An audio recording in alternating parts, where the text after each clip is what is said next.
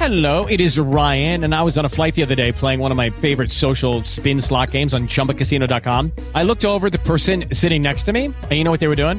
They were also playing Chumba Casino. Coincidence? I think not. Everybody's loving having fun with it. Chumba Casino is home to hundreds of casino-style games that you can play for free anytime, anywhere, even at 30,000 feet. So sign up now at ChumbaCasino.com to claim your free welcome bonus. That's ChumbaCasino.com and live the Chumba life. No purchase necessary. VGW. Void were prohibited by law. See terms and conditions. 18+. Okay, round two. Name something that's not boring. A laundry? Ooh, a book club. Computer solitaire, huh? Ah, sorry. We were looking for Chumba Casino. That's right. ChumbaCasino.com has over 100 casino-style games. Join today and play for free for your chance to redeem some serious prizes. ChumbaCasino.com. No purchase necessary. Void were prohibited by law. 18+. Terms and conditions apply. See website for details. Hey guys, if you haven't heard about Anchor by Spotify, let me give you a rundown. Basically, it's the easiest way to make a podcast with everything you need, all in one place. Here's how it works. Anchor lets you record and edit podcasts right from your phone or computer. So no matter what your setup is like, you can start creating today. Then you can distribute your podcast to the most popular listening platforms, including Spotify, with a single tap. Anchor is also the only place you can publish video podcasts to Spotify. With Anchor, creators can earn money in a variety of ways, including ads and podcast subscriptions. And best of all, Anchor is totally free. Download the Anchor app or go to anchor.com to get started. I'm Jason E. Jones, and thank you very much for listening. 2, 1, we're live. All right, guys, it's the Moonshine Jones podcast. As always, I'm your host, Moonshine Jones. And as always, we have a sponsor, flagsoldhere.com. If you're looking for a flag, gay people, straight people, all people, blue lives, black lives, white lives, all lives, flagsoldhere.com. Contact DJ 423-774-2239. If you're looking for a flag, they've got it. By the way, there's this thing called a button, $20 magical button. What does that do for the rest of your life? For eternity, you need to talk with God about that. But for eternity, I believe if you buy this button, 50% off 2050. I've been talking to my buddy here, and I'm getting into football. But 50% off everything that they sell at flagsoldhere.com, as well. Tom Sauce's company. Folks, he's a veteran. He defended you. Now take care of him. You want to go with Tom Sauce's company. Located on Facebook right now. That's how you get a hold of Tom Sauce's company. Tom Indorf, an infantry brother of mine, located out of Carrollton, Ohio, up in the northeastern, going towards Pittsburgh, Pennsylvania. Tom Sauce's company. All right, guys, you know what time it is? The Pledge of Allegiance. I pledge allegiance to the flag of the United States of America and to the republic for which it stands, one nation, under God, indivisible, with liberty and justice for all. I'm excited to tell you today, I've got a friend of mine I've known for a long time, Michael Greene. I like saying philanthropist. I can't even say the words. Mike Greene is a business owner, but what he's doing, folks, we'll learn more about this, is Mike is actually working with young kids, teaching them how to not just be good athletes, but also be good people. And we'll learn more about what Mike's doing and basically what his business stands for. Located on the Cumberland Plateau, where we're both from, Crossville, Tennessee. Proud Crossvillians. All right, Mike, welcome to the show. I'm Moonshine Jones, and you are Michael Greene. Mike, tell us a little bit about yourself, but before you do, I want to know who's your most influential American of all time. Moonshine Jones. What's up, dude? What's up? Man, good to hear from you. Thank you for having me on. I really appreciate the opportunity for you to give me a voice and kind of articulate my opinions. Yes, sir. You know, what you're doing for, social media, what you're doing with your patriotism, what you're doing for, trying to keep that American spirit alive is something that, should be envied by most and definitely respected by all. And I certainly fall into both of those. So, thank you for doing what you're doing for us. Even though you might get ridiculed sometimes, man, don't worry about that. I got your back 100%. Means a lot, my friend. Means a lot. Now, here's the moment of truth. Number one American, when you look at the United States and the flag and our history, anybody can be anybody. We had, I am drawing a blank, Dwight Purcell. We had Dwight on last night, and he said it was his father. And by the way, Mike, let's go ahead and real quick pray for his father, just an unspoken prayer. Well, not unspoken, but you know what I mean. Let's pray for his father, and apparently he's not doing too well right now. He might have an issue with his leg, and letting Dwight know that we care about him. But back to you, who would you name in the history of the United States of America? Could be anybody. Who is your most influential American? And he's coming straight out blazing with the tough questions. Look, America is a fabric that is tied together from a lot of different influences and a lot of different perspectives and a lot of different people. So, that's a really tough question to answer because there have been so many Americans that have paved the way for who we are, where we're at, and what we're able to achieve. So, just to name one, man, that is the hardest question you could ask me because I don't think there is just one.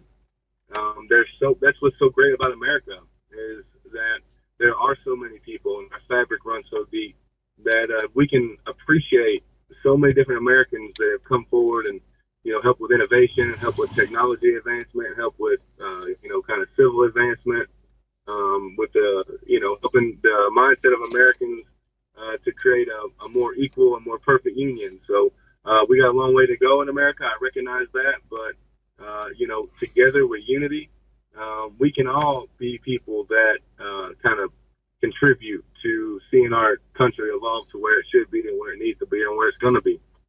So for you to ask me that question, who's the number one most influential? Man, I think just Americans are influential in the world. So I can't name just one. It's an answer. It's your answer. Okay, if the United States right now was sitting at home in Washington, D.C., Uncle Sam was, and he had a temperature, what would the United States temperature be between 96.5 and 105?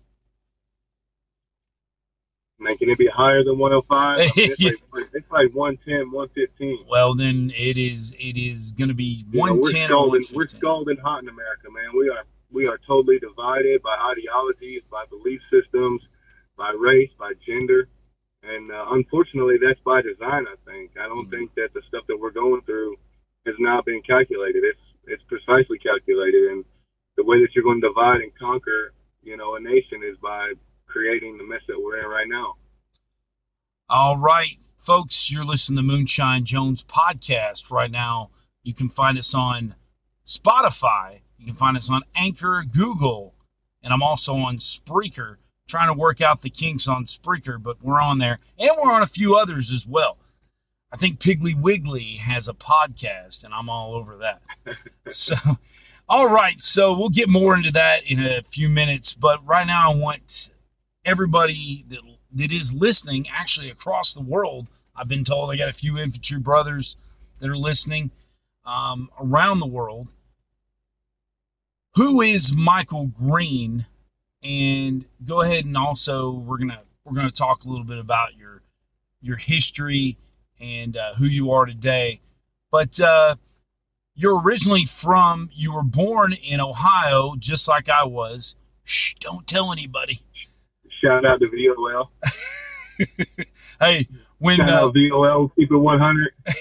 Hey, when somebody says OH, I go NO. That's how Ohio I am. Now, hey, one thing I got to admit though, Buckeye fans are so annoying. Oh, like those those dudes have been used to winning so long that they're just obnoxious. I can't stand being around them. It is crazy. And I think living in Tennessee for so long, it's kind of humbled me. Yeah. And you know, it's funny too. People say that about Tennessee fans. I had one guy, he was an Alabama fan, and I was on his boat, and he goes, you know, you Tennessee fans are just obnoxious. And I said, excuse me, coming from an Alabama fan, that's rich. I said, that's the pot calling the kettle blizzak. Right. So, all right. So, Mike, when did you fall in love with the game of football? So you mentioned that I grew up in Northeast Ohio. I didn't move to Tennessee till after my 8th grade year, right before 9th grade, like in May. So it was kind of transitioning after 8th grade, going into 9th grade. If you're familiar with Northeast Ohio like you are, Jones, you know that being a Browns fan is almost a prerequisite for being an Ohioan. Ugh. You know, so like, I know it's tough, but you know, you grow up in the era that I grew up in, it was pretty good Browns football. And, it was. you know, so it was the legends of the Browns then. So we're talking about Bernie Kosar, Ozzie Newsome, Webster Slaughter, Leroy Hoare, Kevin Mack, Eric Metcalf, you know what I'm saying? Ernest Biner, Frank Minifield. Yeah. Yep. Mini-Me, Hanford Clay Dixon. Matthews. Yep. You know, Frank Minifield. God, so, you know, when it was, you know, there were so many times you know, just playing ball in my yard with my friends, you know, pretending to be I was those Browns players, right? Mm-hmm. Like that's what really set the love and the passion. Like I would cry when the Browns would lose. Like it was just, I had an obsession with them and kind of fell in love with the game because, you know, it's kind of a way for me as a kid to let my frustrations out and kind of vent my anger and be competitive. And it built me to be the competitive person I am today. That is, as I usually say, something pretty awesome. The way you describe that, that's why I want to have people on here of all kinds. We talked about this yesterday. I want to have people of all kinds of people, real people. I think people need to be inspired these days. People need to hear stories from real people. And listen, I'm going to tell you right now, I know people that have millions of dollars in the bank as we speak right now. They're lonely. Don't ever fall in love with somebody else's life, as my dad would say, because you don't know the shoes that they're actually wearing. You have a lot of people that are very high level people that I've met over the years that are connected with some pretty bad people. And it's just a different kind of lifestyle. Don't ever lose who you are. And we were talking about that earlier, about some people that have come from small towns across this country and have kind of lost the person that they are. And when you come from a small town like me and Mike did, it just instills in you something a little different. Everybody knows your name. Everybody's in your business. But when people are in your business, they're also caring about your business. And it's called life. It's a pros and a con. But so we're talking with Michael Greene here. Mike, go ahead and tell me, when you moved to Tennessee, what was your you had lived here before, 3-4 years old. You lived in Spring City, which is just south of Crossville, Tennessee. For those that aren't aware, Crossville is located on I-40 between Nashville and Knoxville, Tennessee, about 67 miles west of Knoxville. So when you moved to Tennessee, obviously it was a culture shock as far as the difference in education, this and that. What do you remember just moving from Ohio to Tennessee? What was it like for you? You know, I think one story I always go back to that, you know, was let me know that I was in the South was, you know, I went to McDonald's with my family to eat, and I asked them, they asked me what I wanted to drink, and I told them I wanted a Coke, and she's like, honey, we got sweet tea, we got Sprite, we got Dr. Pepper, what kind of Coke you want? And I'm just like, oh my gosh, Mom, where are we? And I'm just like, so that was like the first, that was like, Toto, you're not in Dorothy, you're not in Kansas anymore. Yeah, right. So like, but look, there's some great people here. I love, where I live. I can't complain. I live in one of like the safest places on the planet, essentially. Like, you're not going to come up here and start a revolution in Crossville because, we're going to be free in Crossville no matter what. So, that's one aspect of Tennessee that I do like. I almost believe that Tennessee is one of the freest nations in the union still today. Yeah. If you look at Tennessee's fiscal responsibility, it's almost written in their constitution that we have to stay in a, fiscal surplus. So our state does a very good job of managing business, low taxes, low property costs. Tennessee is definitely business friendly and consumer friendly, and I hope it doesn't change. I know Nashville is growing into next level Austin, Texas, kind of liberal, and I couldn't say it any better. That aren't happy about that, but this is the culture we live in. People want to go where there's growth and where people are going to get return on their money, and people that are, have that ideology, that are living in New York, California, places like that, they're going to want to move to where there's a low tax environment, to where they can take advantage of low business startup costs and all of that stuff. So, I can't blame them for moving to Tennessee, but man, leave your politics there. Yeah. When I was, go ahead. I really believe liberalism is a mental disorder, and there's a lot of stuff that people that are in this liberal camp that really need to kind of reassess their priorities, because, they've infiltrated America and they've changed the fabric and what we're about, what we represent. I am personally for equality for everybody and justice for all. That's something that I think is the cornerstone of who we are as a people.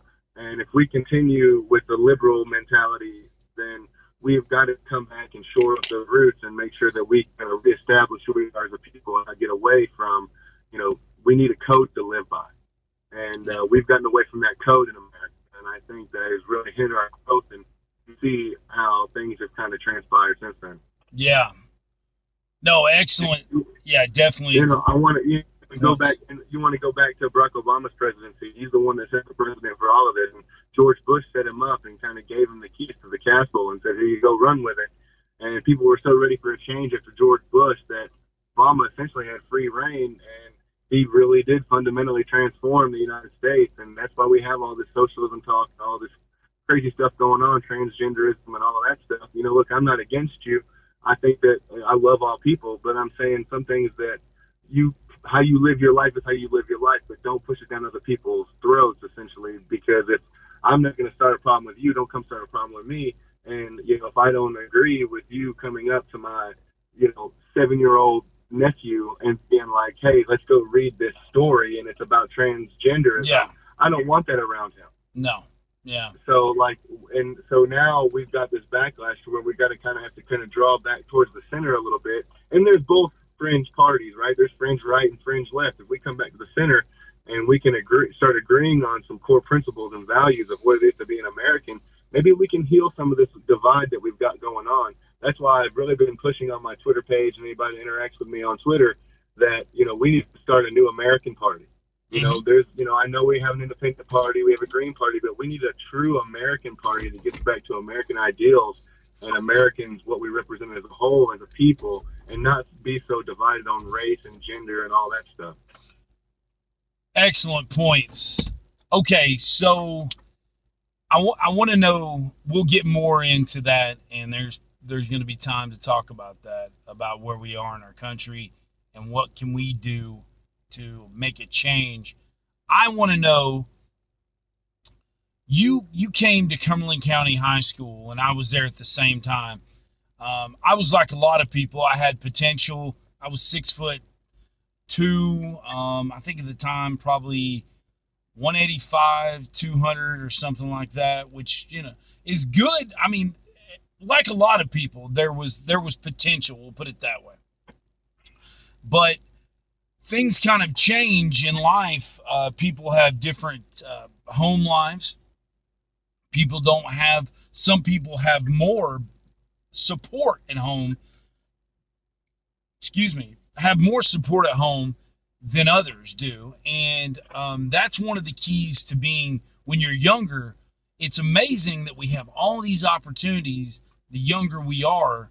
And the older that we get and the more that we learn, the less opportunities we have. It's funny how that works. But it's all about getting exposure to those resources when you're young, right? Yeah, the more exposure you have when you're younger, the more opportunities you're going to have as you get older. Yeah. So I think there's a lot of times where parents don't even know that these resources even exist, or if they do know they exist, they don't know how to use them.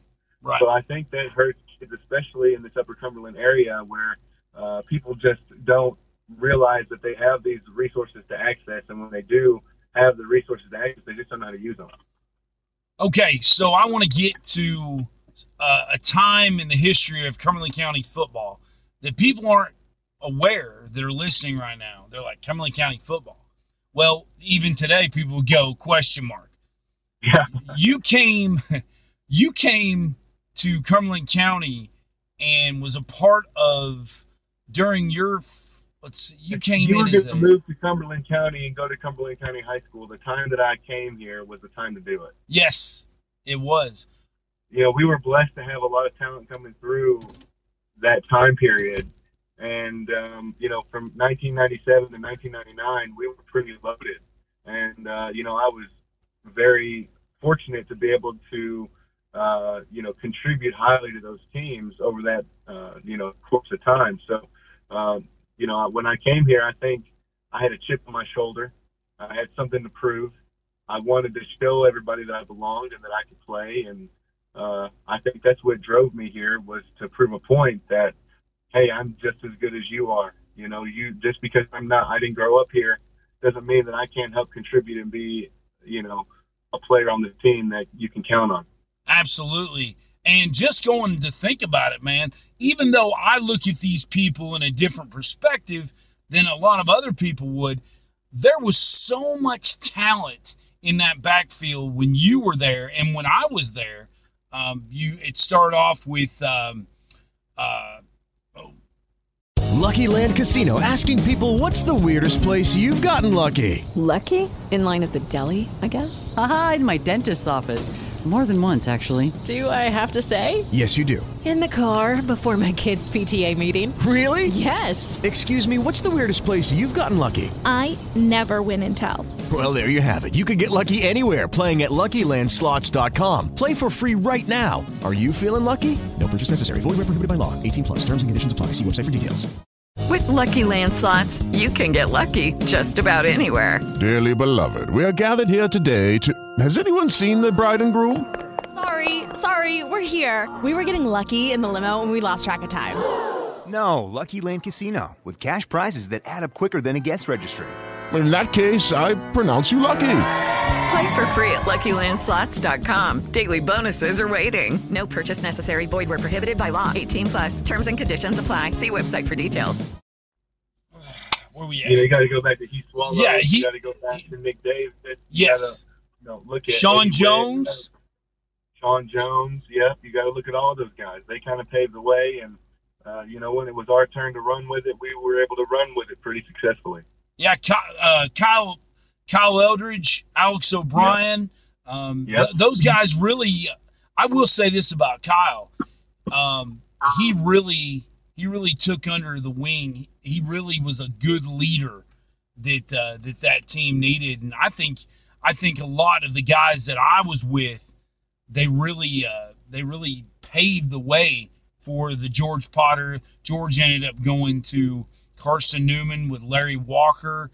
And for a lot of people that aren't aware, we've had one Division I player in the history of Cumberland County football that was actually at a All-American level, and that was the Crossville Comet. Yeah, Kurt Watson. He was all-time leading rusher at University of Tennessee for a long time. And it's crazy to be 67 miles west and to be in between Knoxville and Nashville and to be up on this little mountain and to just it's really sad that more players that we played with didn't go on to do great things in athletics. We all make decisions. I can think of a few players right now that I'm not going to mention, but had all the talent in the world. You've got to look back at George Potter, too, how that's just kind of a story that is, very intriguing and very interesting at the same time.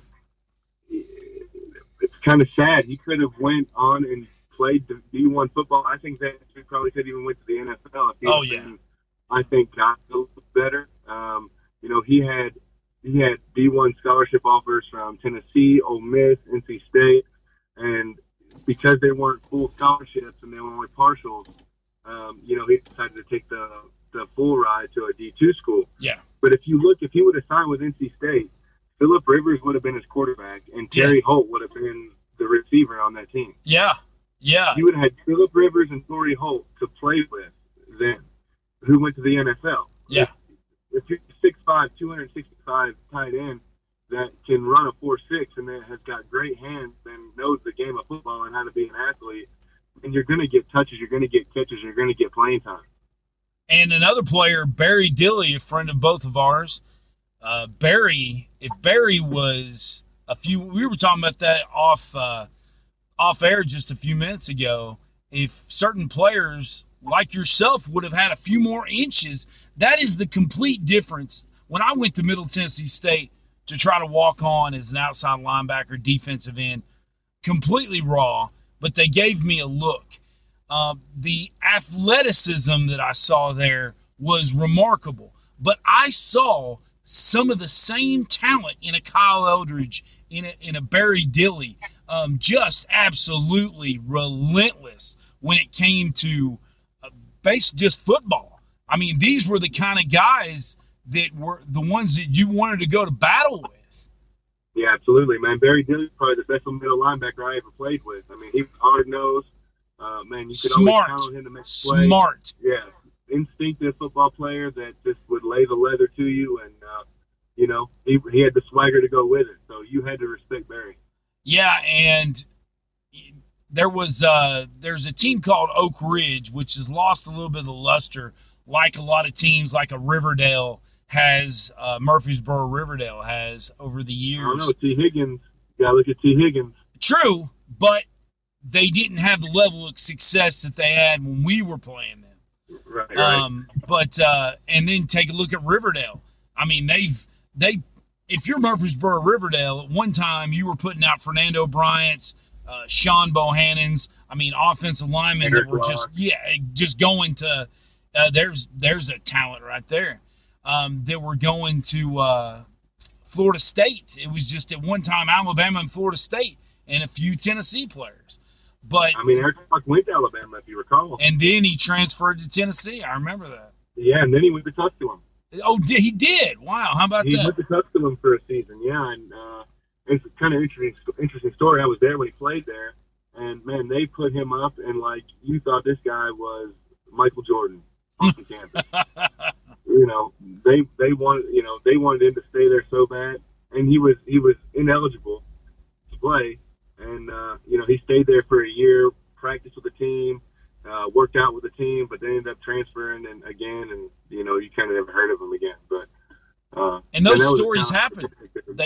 Those stories happen Sean Bohannon, when I was there, obviously the playing time didn't happen for me because you got to kind of put it all together. And that was one thing, like a lot of other people in the history of high school football that didn't put it together. But watching him on the field, Sean Bohannon was remarkably, he was so incredibly talented. He goes to Alabama. They put weight on him. He puts weight on himself. I don't know all the situation there. But and next thing you know, he just kind of fades away. But the talent, he was like a LaMarcus Coker, if you remember, at Tennessee. In fact, I was looking at it, LaMarcus Coker, another talent. I talked with a guy that played with him and at Antioch in Nashville. And to this day, he's got an 89-yard run at Tennessee and a 91-yard run at Tennessee. So and the Blazer, sure. What it does is just shows you you've got to be talented, you've got to be lucky, and you've got to be talented and lucky to really to move along there. Now, we're talking with Michael Greene here, entrepreneur, business owner, philanthropist. I'm going to give up, man. I'm going to give up on the word philanthropist. I'm going to say it for you. Go ahead. Philanthropist. There you go. Hey, I remember a lot of times my coaches in high school were philanthropists at me. So, right. Because there was potential there. But okay, so we're moving along. When I was there, your freshman year was 96, correct? No, I'm sorry. It was 90. That's right. Was it 96? It was 96. Yeah. Okay. Yeah. So Cumberland County football at that time was obviously you're a 5A school, which at the time in the state of Tennessee was the highest level that you had. You had 1 through 5. Now they have 6. Cumberland County was locked into a Knoxville region with Oak Ridge, Farragut, where Bill Bates went to school. People that are Georgia fans would listen and know that, we won't go into that play, but for Tennessee fans. But Farragut, Oak Ridge, Clinton at the time. I mean, that district was loaded. You take a Cumberland County team in 96, you put them where they are now, who knows what we would have accomplished. Oh, man, if you take those teams and put them in 3A, you're looking at a quarterfinal finisher, semifinal finisher, probably year in, year out. At least. So move me along here to 97. By the way, people that are listening right now, and we have a lot of former teammates that are listening, shout out to all of those guys. I hope that this would be probably the first conversation that I would know that's been really in depth in what happened at Cumberland County. So moving along here, you're gonna really put me on the spot, Joe. You know what, man? This is I'm really proud of what you guys accomplished, and it was really it was great to see. I will get into. I will tell you real quick, my friend. Moving along, we'll go back real quick, but I'm at Middle Tennessee, and all my buddies are transfers from Auburn, Clemson, Miami. A buddy of mine was Jeff Littlejohn. He was an All-American defensive tackle that signed with Miami, then went to Clemson, and then went to Middle Tennessee State. Ended up doing 10 years in the Arena Football League. But they were all like, "What are you doing tonight, Jones?" I'm like, "Well, my high school team is playing in town tonight in the first round of the playoffs." They said, "Oh, let's do it, man. Let's go." And somebody said, "Hey, what y'all doing tonight?" "Man, we're going to go watch Jones's high school team, man. We're going to do that." And they said, "Well, oh, okay." And this dude was from the area. I think he was from, I want to say he was from Bearden. And I said, and they said, what high school? And I said, Cumberland County. And they said Cumberland County at the same time. Man, he called them over there real quick. And if people don't know, we'll put it this way. Where we're from is where we're from. Cumberland County was well known as, if there was a favorite celebrity for Cumberland County, it would be Betty White.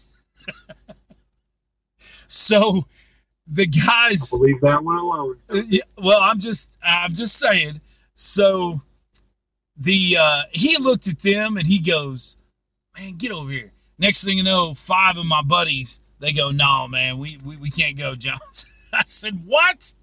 So I ended up going to the game, and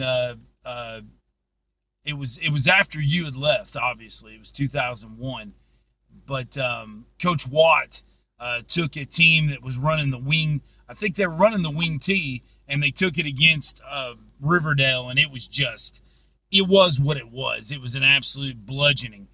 But so going back, 97, there was a spark in the team. I think you guys, what'd you guys go that year in 97? What was the record? So 97 was a 5-5 finish. That was my sophomore year. 98 was a 7-3 finish. The 98 team is the team that we went Oakland and played at MTSU. Right.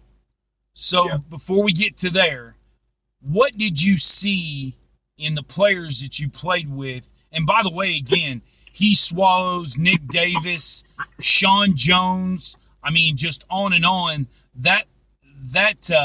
That backfield was absolutely. I'm gonna tell you right now, I love watching Nick Farrell. Yeah, Chris Farrell, absolutely. I love watching Nick run. I love watching you run. Nick had those. He had the taped up, the high socks or whatever, and it was like an Eric Dickerson style of running the way, and he like a Roger Craig. Yeah, he was like a Jamal Lewis type runner, man. Yeah, he was. He really was, and it just shows, man, the talent that was on that team. What was the difference between 97 and 98 on that team that made you guys take that leap? 96, Coach Pack was our coach. He stepped down. He was there for one season. Then they brought in Mark Wattenbarger. Mark Wattenbarger, kind of changed the program, man. He's the one that lit a fire under us. He was a hometown boy. Just came off a state championship with Jermaine Copeland down in Harriman. He was the head coach down there. And, Mark's an X and O's guy. He knows how to call plays. He knows scenarios. He knows how to put you in position to win ball games. And, it kind of offered us some stability then. And, we were a young team in 97. That was a real maturing year for us. Barry Dilley was a junior. George Potter was a junior. All those guys, Matt Zach, James Marquis, B.W. Davis, all of those guys were, juniors then. So, playing in that big-time 5A ball, and in 97, we went to the Chattanooga region. That was – so we went from one killer stud region in Knoxville to killer stud region in Chattanooga, which Red Bank, Saudi Daisy, Hickson, right? So, when we were – and at that time, the Bullocks brothers, Josh and Daniel Bullocks, who played at Oklahoma, both of them went to the NFL. We beat those boys every year we were in high school. So, we played some stiff competition. Gerald Riggs, if y'all are familiar with Gerald Riggs, he was a big-time running back at Tennessee. I think he played for the Dolphins for a couple of years as a reserve. And, he's a big-time ball player. His dad, Gerald Riggs Sr., was a big-time ball player for the Atlanta Falcons. Super Bowl champion with the Redskins, and he played with the Atlanta Falcons. Yep. So, so we were playing some big-time football down there. So it's not like we stayed up here in the Upper Cumberland and we were playing Livingston Academy and Smith County and DeKalb County and Fentress County. We were playing big-time, teams that could really go win it all. And Red Bank did win back-to-back, 2000, 2001, when Gerald was there. So, we really came and we had to mature a lot. We had a lot of leadership. We had a good foundation poured going into the 98 season. And, we were really able to shock the world. I remember we were playing down at Red Bank in 98. That was my junior year. And I scored a touchdown right before halftime on about a 30-yard run to tie it up 7-7. The only thing that I can maybe question Wattenbarger's personnel is on special teams. Mm-hmm. Because, obviously he wanted a lot of kids to be in the program. He wanted a lot of players to come out. He wanted us to be heavily dressed when we come out to our games, right? He wanted 75-plus kids on the team. Yeah. So, we were playing a lot of B-team players on special teams. But anybody that's an avid football fan or knows anything about football, you got to know that special teams is a third portion of the game. Oh, absolutely. That field position counts. Every yard counts, right? So, to open up that Red Bank game, we kick off, and, Gerald takes that thing 98 yards to the house, open and play, and we're at Red Bank on their homecoming. Right? So everybody's looking at each other because we just came off a huge win, right? We just beat Cookville the week before, 13-12. How many times has Cumberland County beaten Cookeville in the history of Cumberland County football? That might two times. Two times. And you were there probably. And I was there. I participated in the second one. I had a big game in the second one, actually. So, man, that Cookeville game. But let me get back to Red Bank. I'll go back to Cookeville. Red Bank, man. So it's 7-7 tied at the half.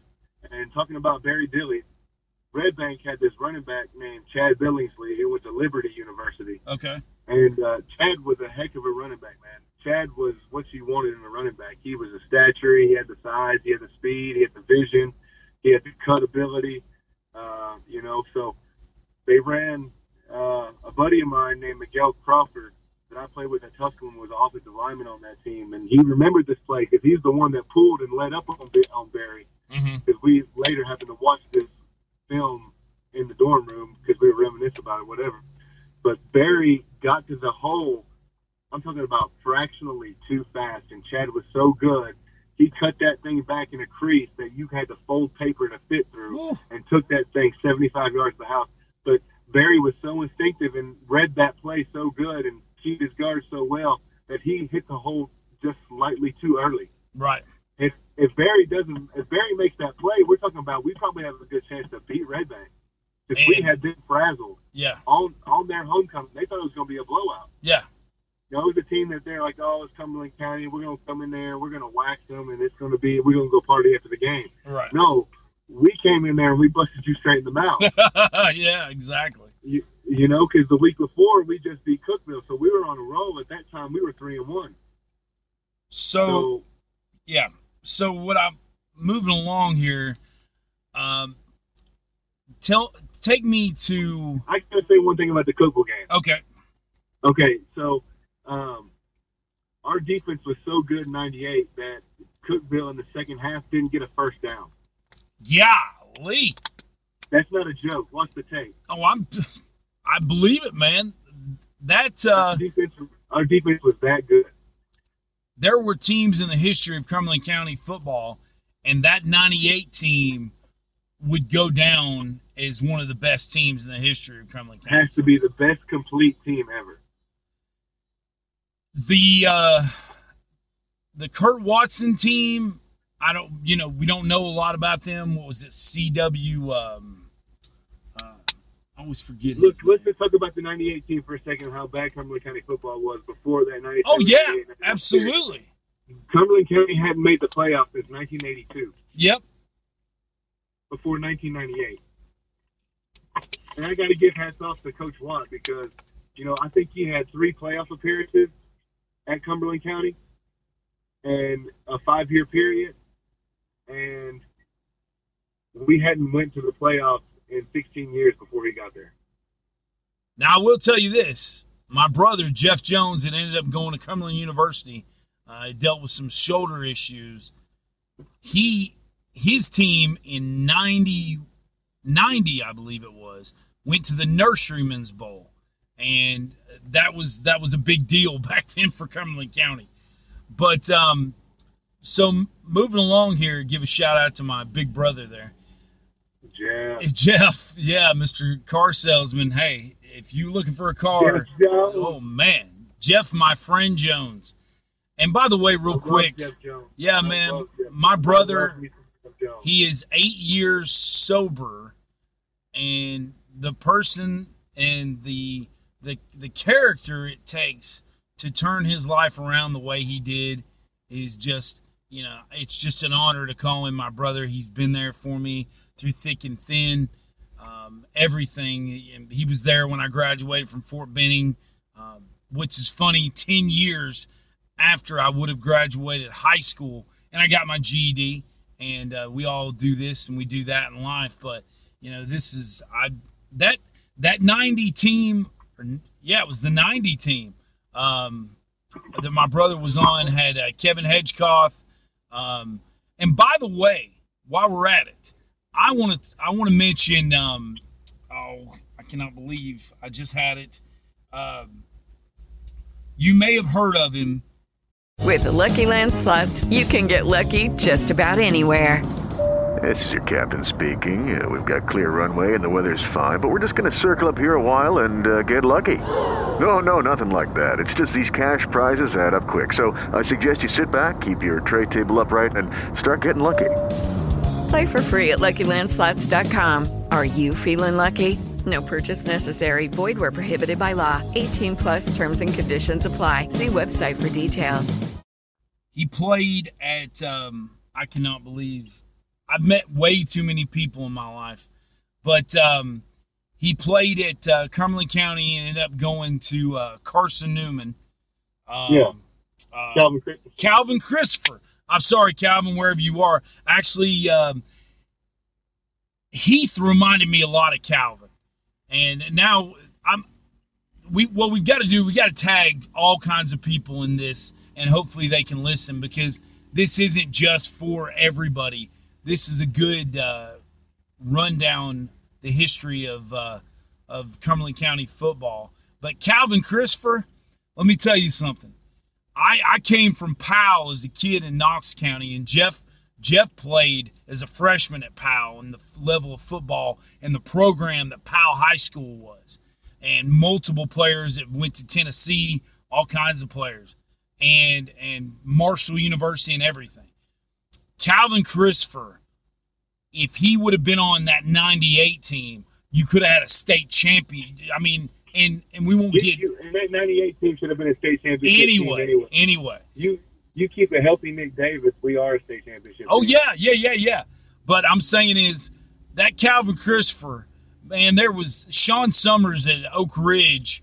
I remember as a freshman on the sidelines and watching Calvin running around, literally like Tim Tebow out there, because let's be honest, there wasn't a ton of talent out there, and the talent that was there wasn't being produced the right way, wasn't being brought along the right way. That was the biggest issue.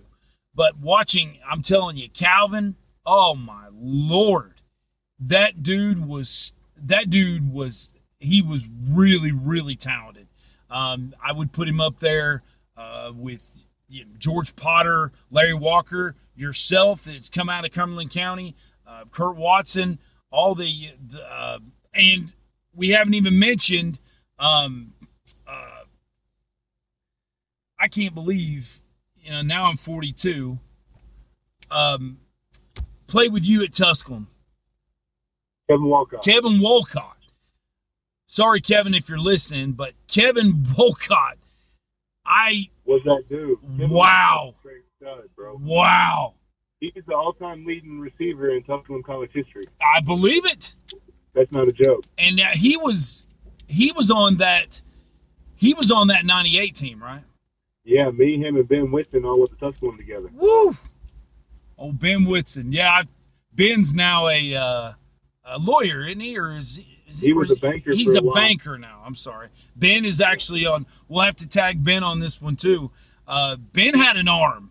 Ben was a great kid, great guy now. But Kevin Wolcott. I mean, what that 98 team, and we'll get into it in a second. This went from me and you talking about world affairs to the Cumberland County. But listen, man, this is stuff that a lot of people don't know about. They don't know about these names, and if people are listening right now, it's great that we can talk about this, because as far as much as I'm aware of, there's nobody in Cumberland County's media or anybody like that gets into these stories. But these are some pretty good stories too, man. I wish we were able to kind of share these a little more, because there's a lot of tradition there that these teams can come back and instill into the teams of the today. And that's kind of what I'm trying to do now here with the project that I'm working on now. Yeah, and we'll get into that.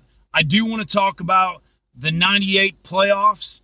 I want to talk about that team real quick, and we'll cut it after that. But if you're listening and you are a Cumberland County Jet, or you even went to Stone, the fact that Crossville and Cumberland County, if you're listening to this right now, there is tradition out there, and we're bringing up that tradition right now. A lot of names out there, people that we haven't mentioned. A lot of people. There's kids these days that don't even know that team existed. And you know what? What needs to happen is you need to, by the way, mention Eric Dishman. Eric Dishman, that dude right there was all Cumberland County, along with his father, John, that passed away years ago, the voice of the Jets, and then went on with Stone.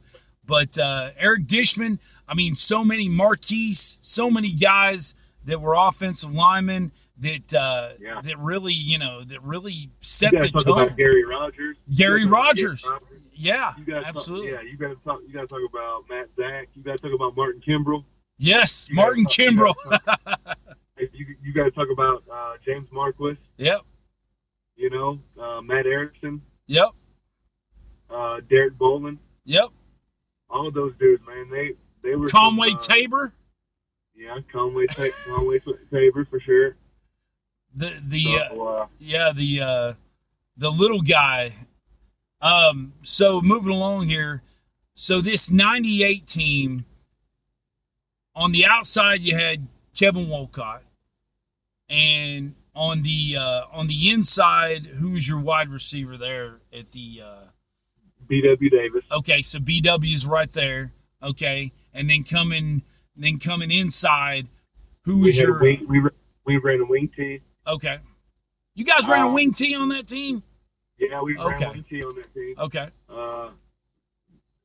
So me and Eddie Witt were the wings. Eddie Witt, that kid was talented. Yeah, they used us a lot in the passing game because we both could catch well. So, yeah. We were in multiple sets. We kind of ran a twins package from under center with two tights, and then we would run a single wide receiver with a single tight end and two wings.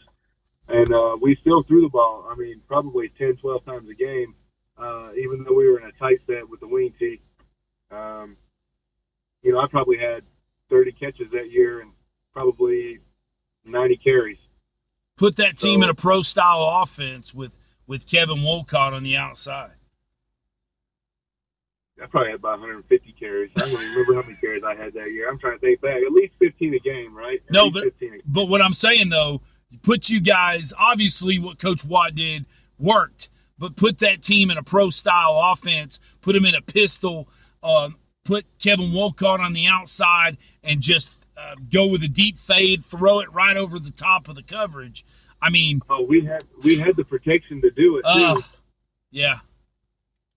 So,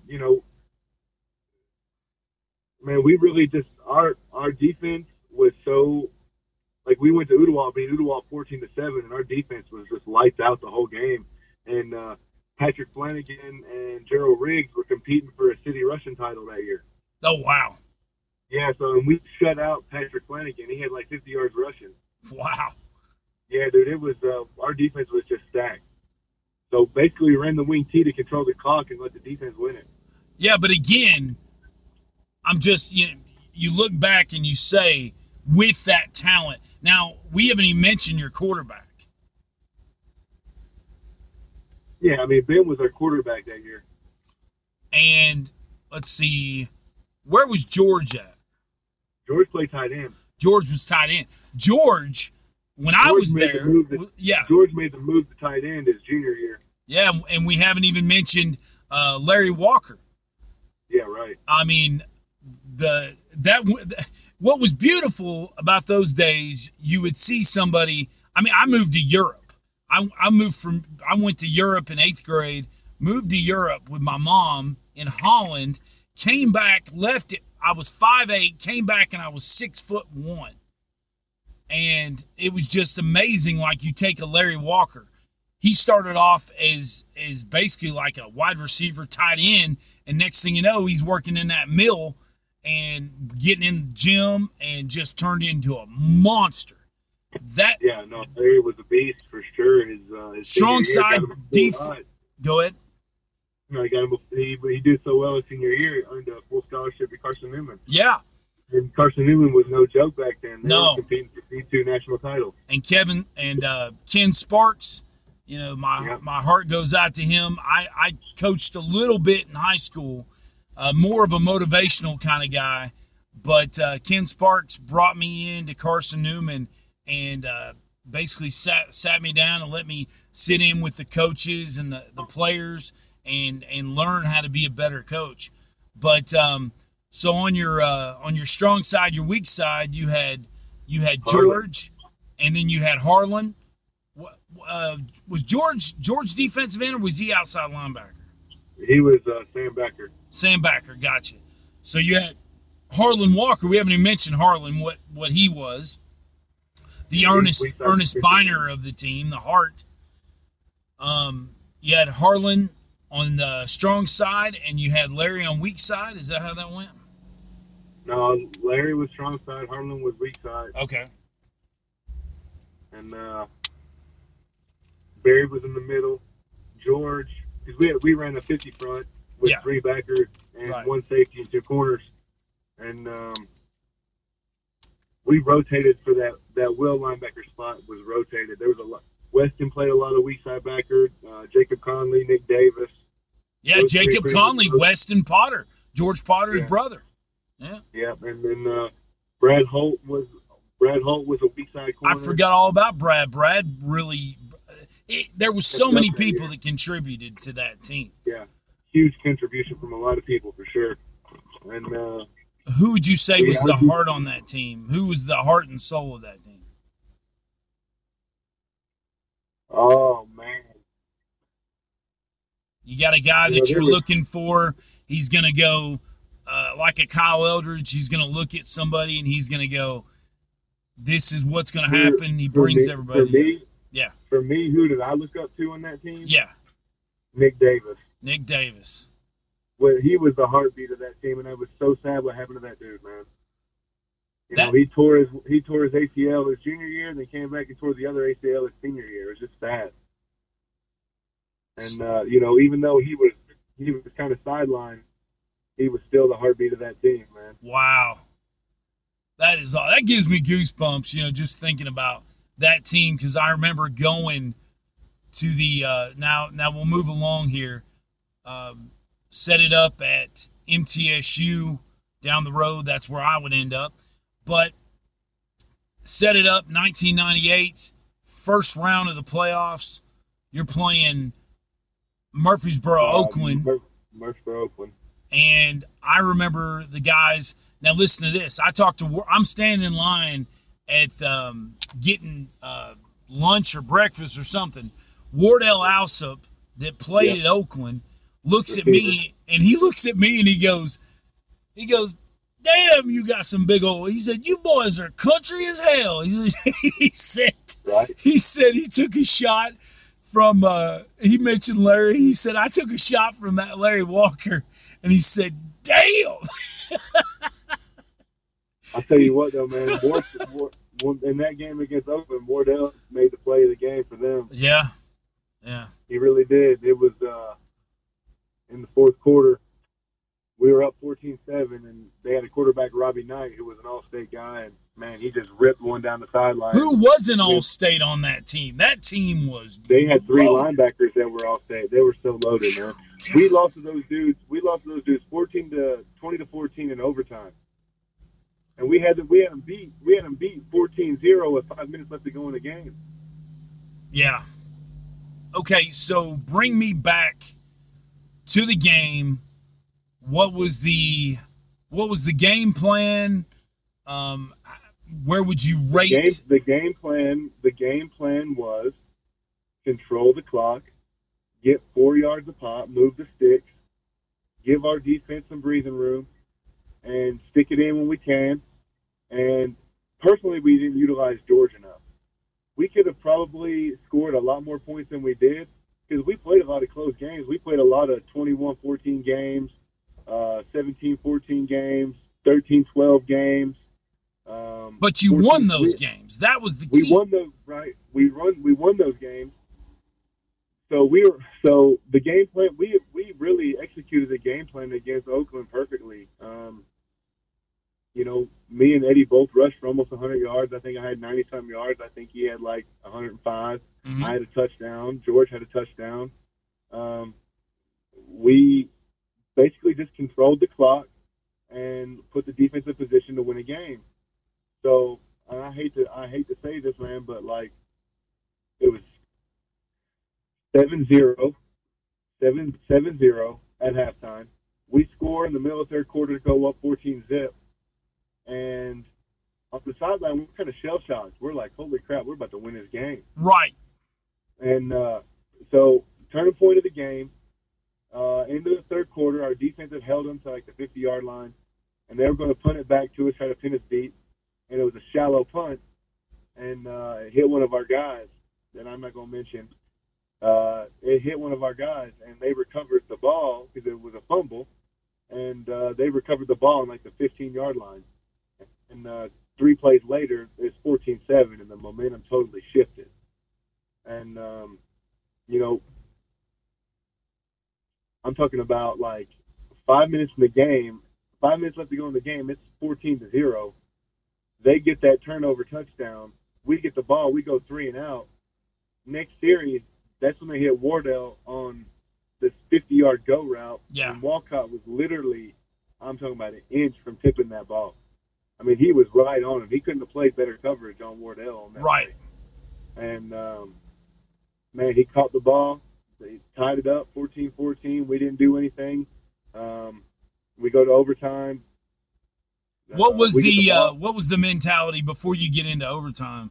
What was the mentality on that last drive before you get into overtime? Coach Watt's butthole was so tight. Yeah. So tight. And when we were up 14-7, before we gave them the ball back, all we had to do, there was literally 3 minutes left to go in the game. We had the ball. We get 2 first downs, that game is over. And all we did, we went 3 and out on our next possession. And we punted the ball right back to them. Yeah. If we would have got George the ball and or opened it up a little bit, I think he was just so scared to put the ball in the air. Yeah. But, man, there was nobody on Oakland's team that could match up physically with George. Yeah. If we would have got that guy the ball and got 2 first downs, we could have milked the clock and got out of there with a victory. And the funny thing is after Oakland beat us 20-14 in overtime, they didn't have a close game for the rest of the playoffs. Right. They beat Hendersonville in the championship game 55-10. Yeah. It makes me sick thinking about that, man. I still can't watch the tape.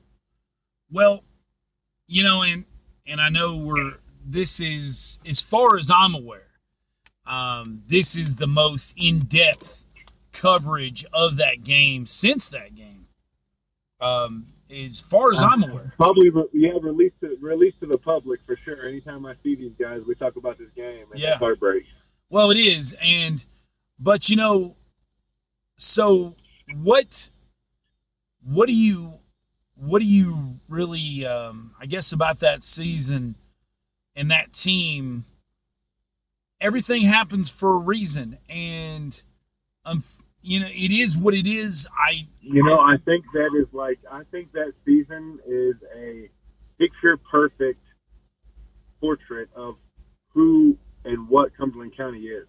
Mm-hmm. It has so much potential. Yes. It has so much that they could offer its community that sometimes it gets complacent and fails to do. Yeah. And that if you were going to give an analogy of Cumberland County as a community, I think that season kind of sums it up. It's a really awesome place, and there's a lot of good people, but sometimes it just doesn't reach its full potential. Yeah. Now, with that being said, tell everybody this is going to be one of the longest shows I've done, but actually it's almost like talking to a hot chick. it really... Whoa there, Jonesy. Well, you know what I mean. We're good friends, but we ain't friends like that. When you're talking to somebody and you're not even, you're not looking at the time. How many times have you talked to somebody and you're like, yeah, I'm looking at the time because this is my podcast. But it's so good to break this stuff down. Now, moving along, tell me a little bit about what's going on with what you're doing now. So after I got out of college, I went to Tuscaloosa College, played football there for 3 seasons. I transferred to MTSU. I got my undergraduate degree in finance. Went to Charleston Southern University, and I got an MBA. And then I went to Ohio University, and I got a master's in healthcare administration. Charleston Southern and Ohio U, I went online, so I was able to work and kind of continue to advance my career. My first real job out of college was in healthcare. I was district manager over 16 assisted living facilities, which was strenuous work, and that kind of gave me the experience I needed to move into my next job, which worked for Wells Fargo Bank as a relationship manager in the senior housing finance group. Worked there in Scottsdale, Arizona for 3 years. Then I got tired of being out there. I love my job at the bank, but I got tired of being out west, and I came back home, and I started this project called Upper Cumberland Athletic Academy. We started it in 2018. It's been going for 3 years now, and basically we just want to see the youth in this community have the resources they need and the guidance they need and the facilities that can kind of help them advance in what they want to do as far as athletics or academics or whatever. We're there to support the community and the kids of this community. So we've been doing that. It's been going strong. COVID kind of knocked us out a little bit, man. We had 70 clients plus in February, and last month we had 12. So it's just kind of COVID's really hurt us. We're trying to keep it alive right now. I'm actually coaching at Stone High School, coaching football, coaching DBs over there right now too. Nice. Yeah, so trying to continue to keep giving back like that, and we're going to see what happens in 2021 with the UCAA project. Well, you know what, man? Just stay with the course. You've got 12, but you don't have 11. You don't have 13, but you've got 12. Stay with what you've got. Stay the course, man.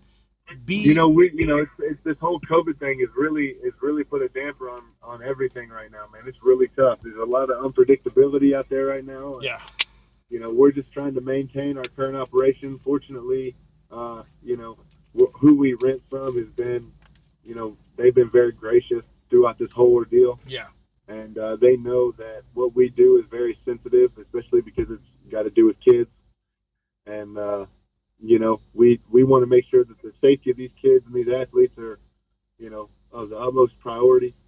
So, the kids that do come, though, man, I tell you what, those kids that do come, though, they are really, really taking off and really making big-time gains. We work with several high school kids, several college athletes, some middle school kids, and some elementary kids. So, we're just trying to keep it alive right now.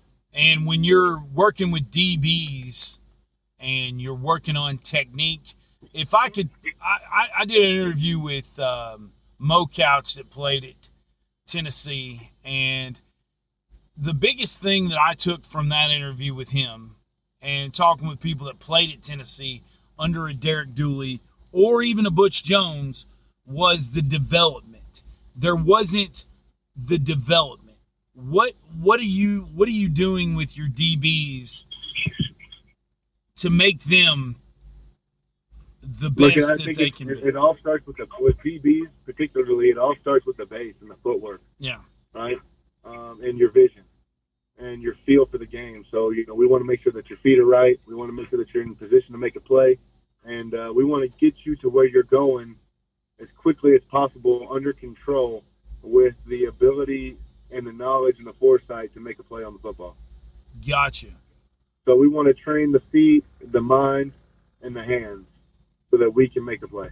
And talking with former players like at Tennessee and other places, when you're a freshman, you're a freshman unless you're an Eric Berry. When you're a sophomore, but now the instincts start to kick in. As a junior and a senior, it's no longer thinking, it's instinctual. It's like a Barry Dilly, what we were talking about at linebacker and things like that. The game just slows down for you. The game slows down, absolutely. What do you feel with the DBs this season? What do you feel the strengths are, and what do you feel like your weaknesses are? Man, we got a lot of kids that are coming out here ready to make plays. The mentality's good. They're strong. They're fast. They're physical. I think Stone's got a good opportunity to have a really good year this year. There's no reason why Stone can't finish in the top 2 in the region and make the playoffs. They had a little bit of a down year last year, but that was a big time transition year because the first year that Derek Samber was there, they had Thomas Arnold. Thomas Arnold was a phenomenal kid. He was Mr. Football quarterfinalist in 4A. And, when you lose 40 touchdowns off of a team, running and passing, and then you're trying to fill that void with a kid that's half the athlete, you're going to have a drop-off in production. And that's kind of what they were dealing with last year, and they kind of had to change the kind of who they were as a team because, Thomas was the end-all, be-all, and, he was such an elusive player and such a, strong-hearted kid that all he did was make plays. When you take, he threw for 1,000 and ran for 1,000 and had 40 touchdowns. When that, that's pretty rare air right there. So, what are you trying to accomplish on your defense? Do you run a 4-3? Do you run a 3-3 stack? Or I'm not going to give away too much, right? But when we're pass heavy, when we're playing against a pass heavy team, we're coming out probably in a 30 front with a little stack action, right? Right, yeah. And then when we're playing against the more run heavy teams, we're going to switch between the 4 and 5 man front. So. Yeah, okay, I got you.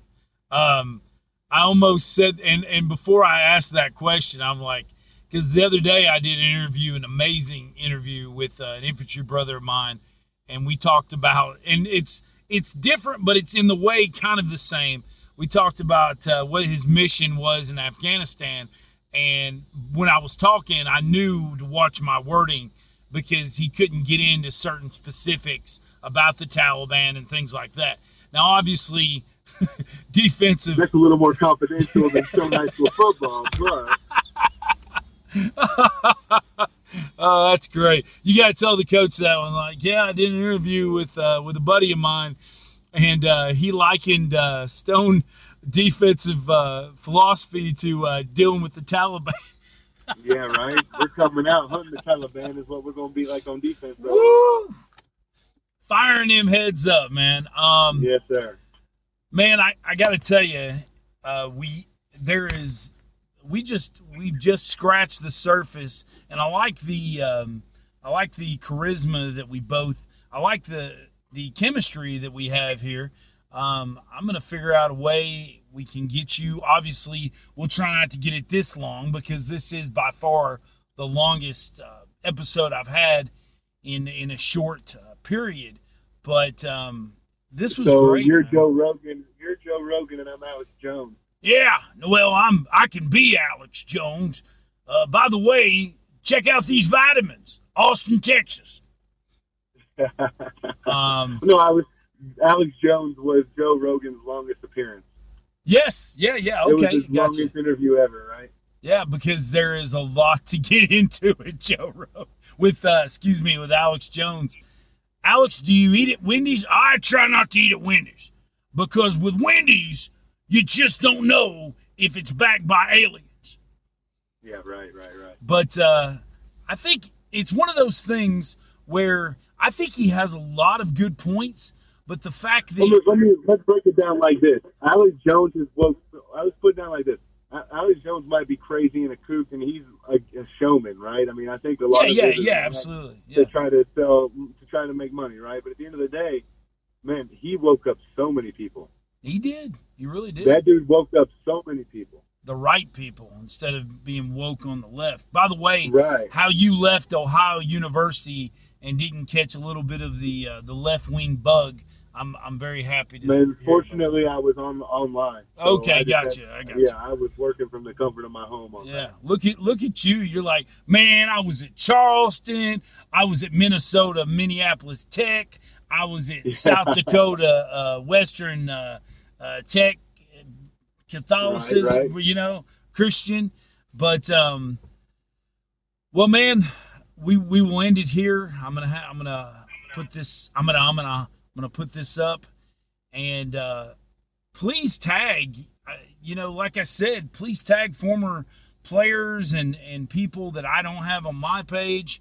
And I really think that people will enjoy going down memory lane. And also, the fact is, we won't talk about who and things like that, but the fact is that we're proud to be, man, I've lived in Vegas, you've lived in Scottsdale, we've lived everywhere. I'm proud to call Cumberland County, Crossville, Tennessee, Prentice Street off of 4th Avenue. I'm proud to say that that's where I grew up.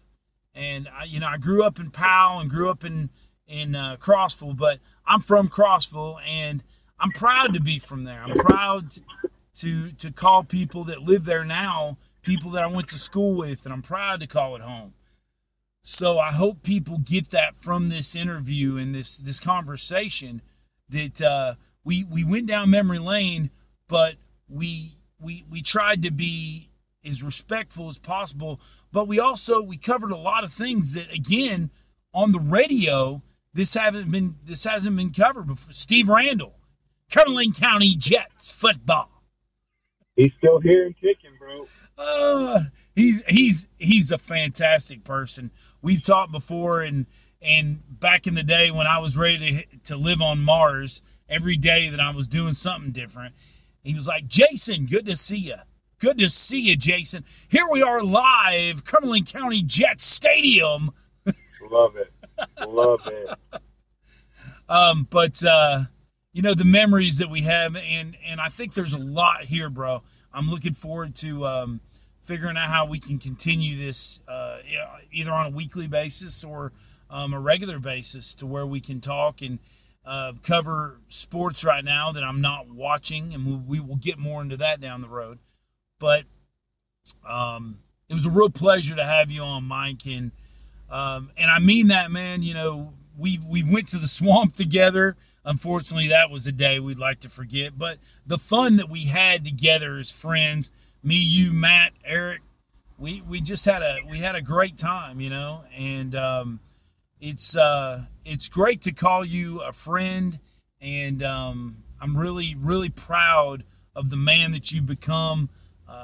And also I see that you have a woman in your life now, and it looks like I'm hoping. Fantastic woman named Carla. Yeah. We are expecting a child. Wow. Aria Gabrielle. She'll be here in December. It's my first one, man, so I'm really excited about it. Well, I'm sad that you're not going to name her after Barry Dilly, but maybe the next one. Barry's listening. Yeah, man, I'm really, and I mean that truly. I have been up and down through trying to find my way in the entertainment world, and I've tried to stand by what I do. But it is truly an honor to speak with somebody that is giving back to the community, that admits, hey, I'm not perfect, but what I'm trying to do is I'm trying to be a mentor to our young people, and that is something very important. And it's just a real pleasure to have you on, man. Thank you so much, Jones, and likewise, man. You're a great friend. I appreciate you always keeping in touch with me over these years, and I'm proud of you too, bro. You've come a long way, and yes, you've done a good job of building what you built. I really, I got to say before I let you go, I was born in Mansfield, Ohio, but I was also born at Fort Benning, Georgia, and the person that came out of basic training was not the person that went in. It changed my life. It made me appreciate so much. It showed me that I can overcome any obstacle that comes in my way.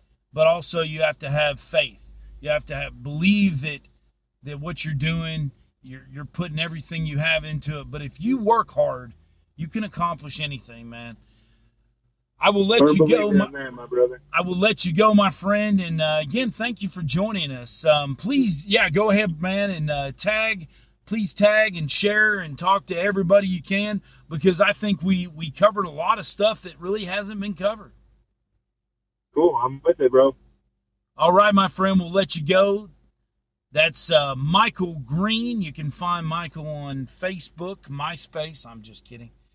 And probably still have a MySpace out there. Tell everybody again your business again, the Upper Cumberland. Yeah, Upper Cumberland Athletic Academy. It's a project we started back in 2018, and you know, we're just looking to keep it going, keeping these young people focused up, trained up, and armed up. And if people if they want to donate to helping, how would they go about doing that? You can hit me on Cash App or PayPal. All right. And if you want more information, just feel free to private message me on my Facebook page or on my Twitter page. What is your email? You can hit me up on my Twitter page at Coach Greene _UCAA, and then you can hit me up on my Twitter page there, and then I can give you my Cash App and my PayPal. Excellent. Well, real quick before I let you go, Stone's first game and August 27th against Grace Christian at Grace Christian in Knoxville. Wow. And what, as of now, August 28th. Excuse me, August 28th. What is the situation as far as fans go? There's going to be social distancing with masks at all games. Okay. But if you do support Stone or Cumberland County football or high school football in the state of Tennessee, you can go to the games and you wear a mask, right?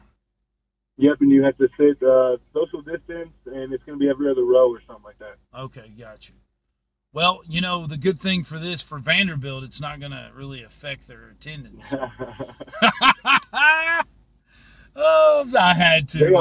Vanderbilt football's already got a virus. So exactly. Vanderbilt football is the virus. I still can't believe, man, it was that I could remember in my life, 2005 Jay Cutler, Vanderbilt beat Tennessee in Knoxville, and it was the first time that I could remember Vanderbilt beating Tennessee. So we got to get that turned around. But hey, awesome, man. You keep doing what you're doing, and I believe that you're going to be on the podcast more times than you're not. I'd like to do, you know, obviously with what we can talk about or not, but if you'd like to cover maybe high school football, we can talk more about that.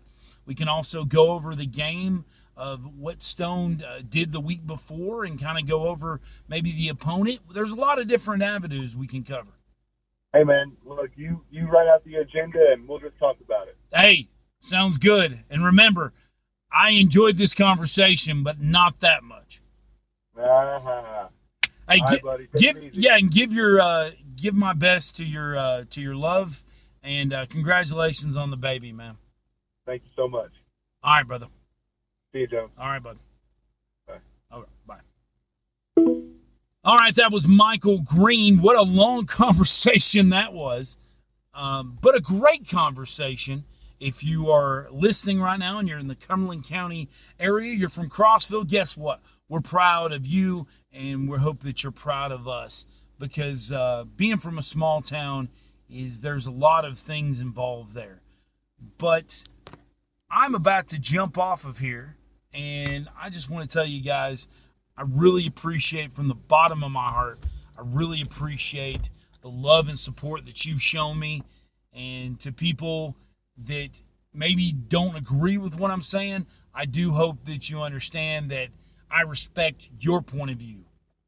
And as Americans, that's the most important thing. We may not we may not agree, but we do try to respect each other. And that's what makes the melting pot, the United States, such an amazing place.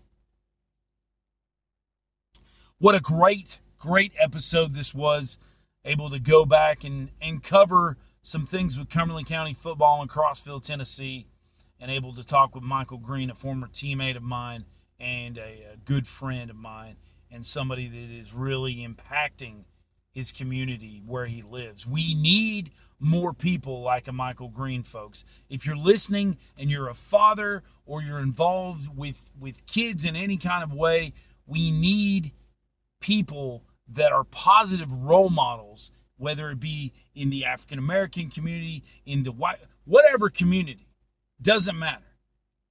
Get out there and get involved and make a difference in these kids' lives, because they are they're hungry. for somebody to take the time to care about them. Things may change. Cell phones may come along. We may progress, quote unquote, in society. But the number one thing is that our kids are the future. I'm Moonshine Jones. Again, we're always sponsored by FlagsSoldHere.com. Contact DJ at FlagsSoldHere.com, 423-774-2239. And also Tom's Sauce Company. Tom Endorf, an infantry brother of mine, he took care of you by being in the military, USMC. Now take care of him. Buy the sauce, delicious sauce, out of Ohio, Tom's Sauce's company. Also, Matt Combs, still selling cars. Matt Combs, the guy that you're looking for when you're looking for a car. Not my brother, because my brother's already sold too many cars. I love you, Jeff. All right. You can contact Matt at 931-267-3985. He works at a Ford dealership in Sparta, Tennessee. Has tons of inventory out there. If you are looking for the right car, he will do whatever he can as long as it's humanly possible to get you in the right kind of vehicle. That's Matt Combs Car Sales, 931-267-3985. Thanks again, guys, for listening, and let's go ahead and do it. Why not? Oh, say, can you see by the dawn's early light what so proudly we hailed at the twilight's last gleaming, whose broad stripes and bright stars through the perilous fight o'er the ramparts we watched were so gallantly streaming, and the rockets rake clear, the bombs bursting in air, gave proof through the night that our flag was still there. Oh, say, does that star-spangled banner yet wave o'er the land of the free and the home of the brave?